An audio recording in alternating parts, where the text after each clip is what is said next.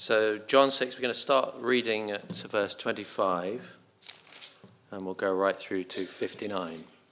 So John 6 from verse 25.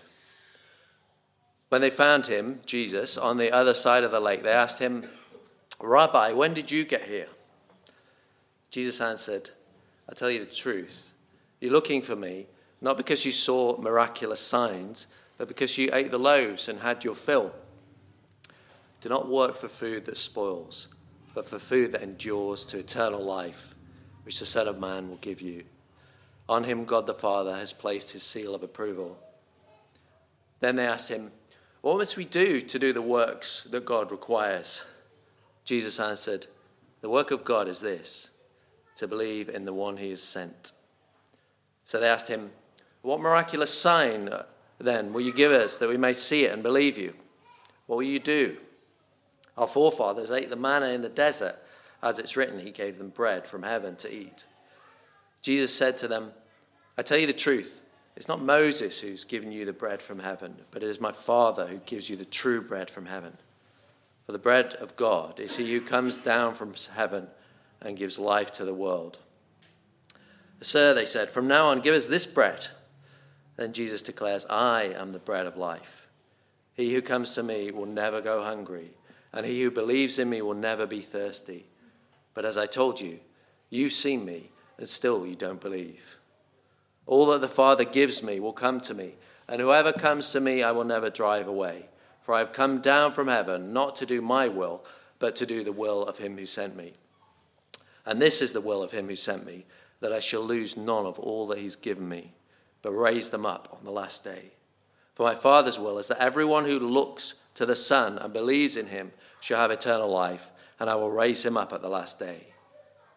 At this, the Jews began to grumble about him because he said, "I'm the bread of life that came down from heaven." They said, "Is this not Jesus, the son of Joseph, whose father and mother we know? How can he now say, 'I came down from heaven'?" "Stop grumbling among yourselves," Jesus answered. "No one can come to me unless the Father who sent me draws him, and I will raise him up at the last day. It's written in the prophets, they will all be taught by God.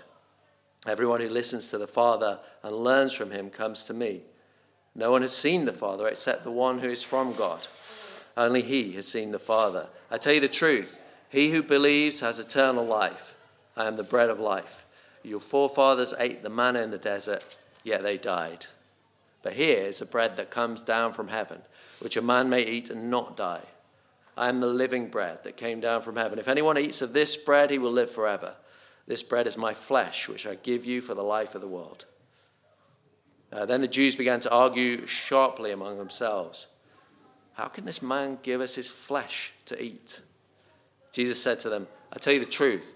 Unless you can eat the flesh of the Son of Man and drink his blood, you will have no life in you. Whoever eats my flesh and drinks my blood has eternal life, and I will raise him up on the last day. For my flesh is real food, and my blood is real drink. Whoever eats my flesh and drinks my blood remains in me, and I in him. Just as the living Father sent me, and I live because of the Father, so the one who feeds on me will live because of me. This is the bread that came down from heaven. Your forefathers ate manna and died, but he who feeds on this bread will live forever." He said this while he was teaching in the synagogue in Capernaum. So please keep that open if you have it with you. What would you say people are thirsting after? If you, I doubt maybe there are one, but are there any Sheffield Wednesday fans in here this morning? If you're a Sheffield Wednesday fan, say no. I know you're not, but that might be a surprise visitor. But if you were, you'd be thirsting. Well, a goal would be good, but a win would be even better. But in seriousness, people are thirsting after all sorts of things, aren't they? Lots of people are thirsting after climate justice. They feel that we've messed up the climate and we're at some point of no return, and somebody should pay for that. Lots of people these days are thirsting after identity. They want to say who they are and attach a label to themselves to give them some value.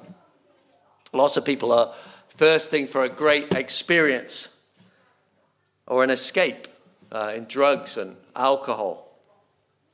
Lots of people are searching for a sexual experience. People think they can have peace in their heart through having these experiences or enough money or the right relationship. And of course, there's some good in some of that. But what do people really need to be satisfied and to have peace and joy? Whether they're in Japan, in the UK, or anywhere in the world, they need one thing, don't they? Jesus Christ, risen from the dead. Do you know the Jesus who satisfies our soul this morning? Because there are millions of people out there, and we walk among them every day, don't we?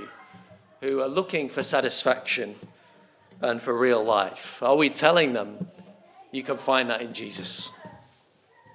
And in this morning's story, we've got people who are literally thirsty and hungry. But just before today's passage, I had the feeding of the 5,000. Jesus is teaching on a mountainside with probably more than 5,000 people in front of him. And he says to the disciples, where are we going to get lunch? And they say, this is a stupid question. How on earth would we do that? But he takes what is basically a packed lunch and feeds 5,000 people with lots left over. Jesus was feeding the hungry crowd. But this crowd wouldn't give up because the next day they're still thirsting. They're looking for Jesus, trying to find him all over the place. They go back to the hillside where he was yesterday, but he's gone. And in fact, what confused them was he'd miraculously walked across the lake nearby to the other side. But eventually they get on some boats and they find him. They're thirsting to track him down. And eventually they do in his hometown of Capernaum where he's teaching. And they talk to him face to face. And it seems like there's a mixture of two people there when they meet him in today's passage. There's ordinary people, like in the crowd, who were fed. And there's some Jewish teachers who have come to find out, what is this guy really about? What is he really saying? Do we need to be concerned about him? These people are thirsting for Jesus. But when he starts to talk to them, he's straight with them. He says, you're thirsting after lots of things, but you've missed the one thing that will satisfy you. He says, you need to believe in me and be saved. So in today's passage is great joy because here is the thing that will satisfy. Here is the thing, if you're thirsting and hungry, that will satisfy anyone in the world. Are we satisfied? Do we know what it is to be satisfied in Jesus? Are we saying that to the world in Thatcham or Newbury or Watford or Japan or wherever it is? Are we saying here's satisfaction? But I want to look at this from three angles this morning. First, Jesus talks about some things that don't satisfy. Secondly, we see that what satisfies is crazy. And thirdly, I want to think for a minute how amazing Jesus is. So we're going to look at things that don't satisfy, the craziness of what satisfies, and then we learn to reflect on how amazing that is. So this crowd finds Jesus in verse 25, and they ask him about his journey to Capernaum, but he ignores that basically and gets straight to the point we're talking about today. And this conversation gives us a list of things that these people are thirsting for in the wrong direction. Verse 26, Jesus says, you're looking for another good meal. Stop thirsting for material things. They'll be here today and gone tomorrow, he says, but work for real food. Okay, they say, verse 27, show us the work to do. We like working for things that satisfy. There is something good in that. We go to work every day and we come home and we rest and that feels like the right thing. But now he says, work won't get you what you want. Okay, verse 30, they say, show us some more miracles. If we have God's power exploding around us all the time, that'll be enough for us. But Jesus is thinking, hang on a minute. Yesterday, you were with me on the mountainside, and I fed 5,000 people, and they went around with the baskets and gathered it up, and it was overflowing. And you're saying, you want another miracle. You've seen a miracle just the day before. He says, you need to look for me. I'm the bread of heaven that will leave you satisfied in a way that bubbles up to eternal life that nothing else can come close to doing. And the Jewish teachers hear this and they can't stay quiet any longer. This is their time to go in and try and sort out Jesus. And if he's saying the wrong thing, well, we'll trap him and we'll get him sorted out. So they start to argue with him. Verse 42. What people are thirsting for can't be a filthy, weak, ordinary human being like you. It's got to be something otherworldly and spiritual, hasn't it? No, says Jesus. You need my blood and you need my flesh if you're going to answer this one. And they really think now he's going into crazy territory. That's not an answer that somebody educated can accept. That's not something intellectually satisfying. This weird Jesus, this strange preacher who has all the kind of sick and the dirty and the filth of society going to, it's not something we're going to want to put in a book. It's not what we're looking for. Does any of this sound familiar to you? Are we looking for satisfaction in ever-increasing money? Are there cars or phones or houses or anything else we can imagine getting our hands on that would just make that difference, that would just tip us over into, yeah, I've made it. I'm happy now. Japan in the 1990s was booming economically. When you go to Japan, people always say, the 90s, those were the happy days. Everybody was getting a good job and was paid well, and the house price, well, I suppose the house price everywhere are probably going up, but the house price in Tokyo were going crazy. But did it bring happiness? No, it has, as a country, and still has, one of the highest suicide rates in the world. People got more and more money, and they were killing themselves more and more. No, Jesus says that won't work. Nor will working, whether it's Muslims or Hindus or Buddhists or any other religion in the world. Millions of people are traveling to Mecca. They're doing works for the poor. They're fasting. They're reading the right books. They're getting up at the crack of dawn to pray. And again, there's much good in that. But Jesus says it won't satisfy. It's not what you're looking for. If God does a miracle and heals somebody or speaks to somebody in an audible voice or wakes them up in the middle of the night, then that's great and that can be a great blessing. But is that on its own what is going to keep us from anxiety? It's going to keep us going in the middle of the night. That's going to give us real joy in the end. That's going to give us satisfaction that won't go away. Do we just maybe not like the look of Jesus? Do we want a solution that's more mysterious or more intelligent or that requires a little bit more argument that not everybody can understand? Is it embarrassing that Jesus came in weakness and calls us to suffer? Do we dream of a different Jesus who wants to forgive, who is always loving, but doesn't call us to leave behind our sexual identity or our greed or sometimes even our friends and family? If you're not a Christian this morning and you're not sure that Jesus is what you're looking for, then don't waste your life always waiting for a different savior or chasing money or relationships or philosophy or any of these things, because they're not going to satisfy in the end. Only Jesus Christ, risen from the dead, can do that.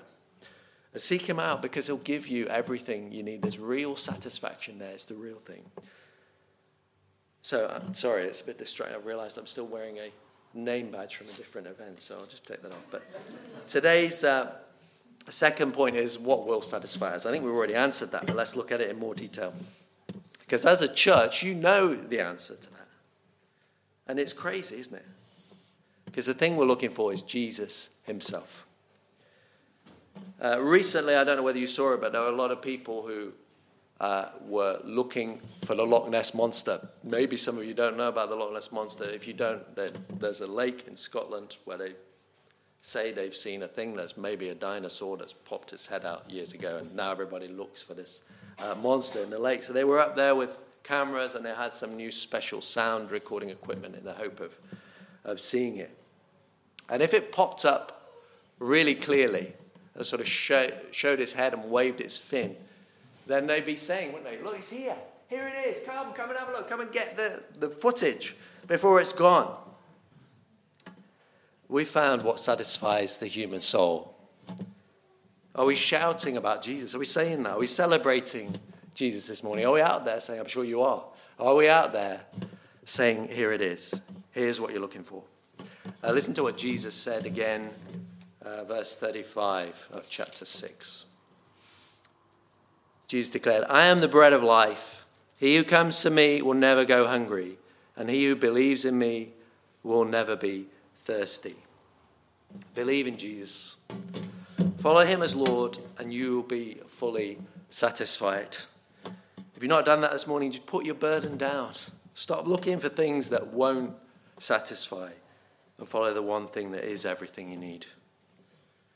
But how does Jesus satisfy us? Well, verse 40, he gives us eternal life. He gives life that lasts forever. And he'll raise us up on the last day. When Jesus comes to judge the earth, we'll come back in real bodies and walk this earth again. Without Jesus, what is our future? Without him, when we meet God face to face, what's he going to think about the real us?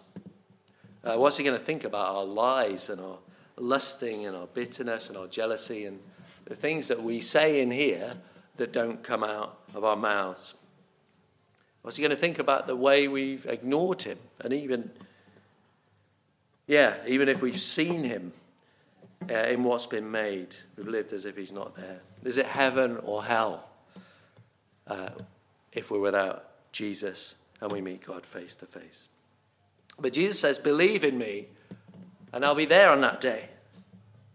You'll have not eternal death and punishment, but eternal life. You'll be raised up into a new body. And Jesus isn't just talking about the future here, though. And we can see that in verse 27, where he says, work for food that keeps going until eternal life, which I'll give you if you believe. That's the eternal life that Jesus gives us. It starts now, and it goes on forever. If you live with Jesus as your Lord and you walk with God as your Father, look at the difference it makes.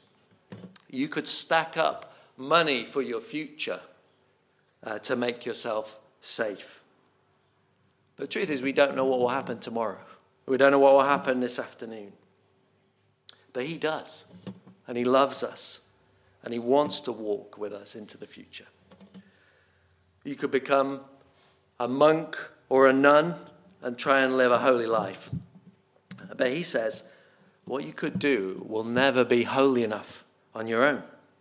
If you believe, you're forgiven and you're made holy. We say, I want a different kind of Savior. He says, I'm everything that you need. So satisfaction in Jesus is crazy, but it's also crazy in its mechanics. It's crazy in the way it works. I don't know whether you've seen them, but I used to like those cross-section books where you open it up and it's got like a ship chopped in half and you can look at the kitchen and the engine and there's people walking around and you can see how it all works inside. And that's great because you look in there and you think, oh, that makes sense. I never thought it was like that, but that makes sense.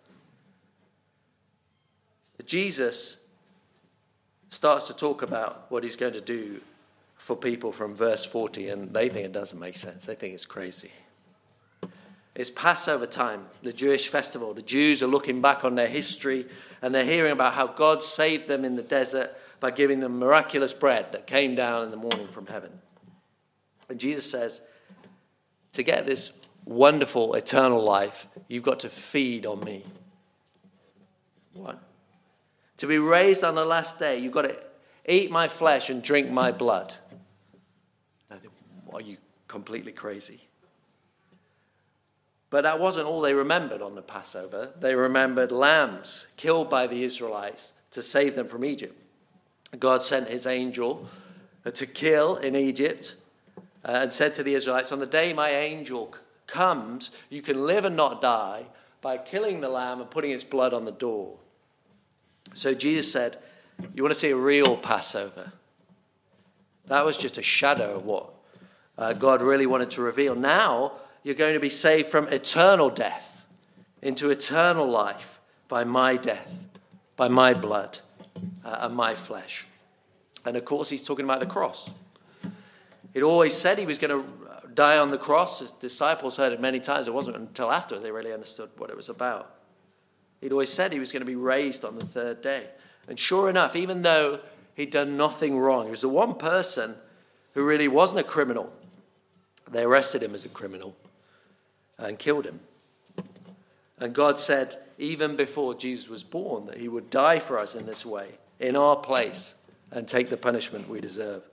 Jesus said, whoever believes in me will be forgiven and saved from hell for heaven. They'll get eternal life. His perfect life for our complete failure. We've just got to eat and drink of him. Which means getting in there with what happened on the cross. It means saying, Jesus, thank you for dying for me. Please forgive me and save me. I should be there on that cross, but you went there for me. I want to live with you as Lord. It's crazy, isn't it? If you're going to make something up, you wouldn't make that up, would you? But it's God's wonderful solution for a wonderful life that lasts forever. And our final, shorter point this morning is, isn't that wonderful? Let's think about that for a minute. God gave us his only son to give us life. He said, I am the bread of life. Come and feed on me. Somehow we'd love it if we could satisfy our thirst in life with something we could do, wouldn't we? To pray or to go somewhere, to build a wonderful cathedral if we had enough money. And that would make us feel good for a bit. But it wouldn't work in the end. We simply need Jesus, the bread of life, as our Lord. On the cross, he did everything we need to have a wonderful new life. And that's wonderful to us because it doesn't matter who you are. It doesn't matter what you've done. It doesn't matter where you've been. It doesn't matter how far you've gone down roads you didn't want to go down or roads you shouldn't have gone down. You can be forgiven and have life through Jesus. It's wonderful for the young men we see in Japan who've fallen out of society and are struggling with mental health problems. It's wonderful for Japanese people who are trying to honor their ancestors and keep their memory alive and feel that they're around them, affecting what's going on, but they have no hope for their own death.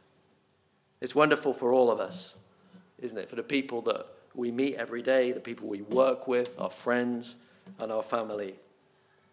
Because all people deep down are thirsting for satisfaction, aren't they? Real life. They want to know where it is. But it's in Jesus Christ risen from the dead. And when we go and share the good news of Jesus, we're saying, oh, here is life. Here it is. Here's real, satisfied life that lasts forever. And let's do that together here in Thatcham and in Newbury. And let's continue partnering together to do that in Japan. Let me pray.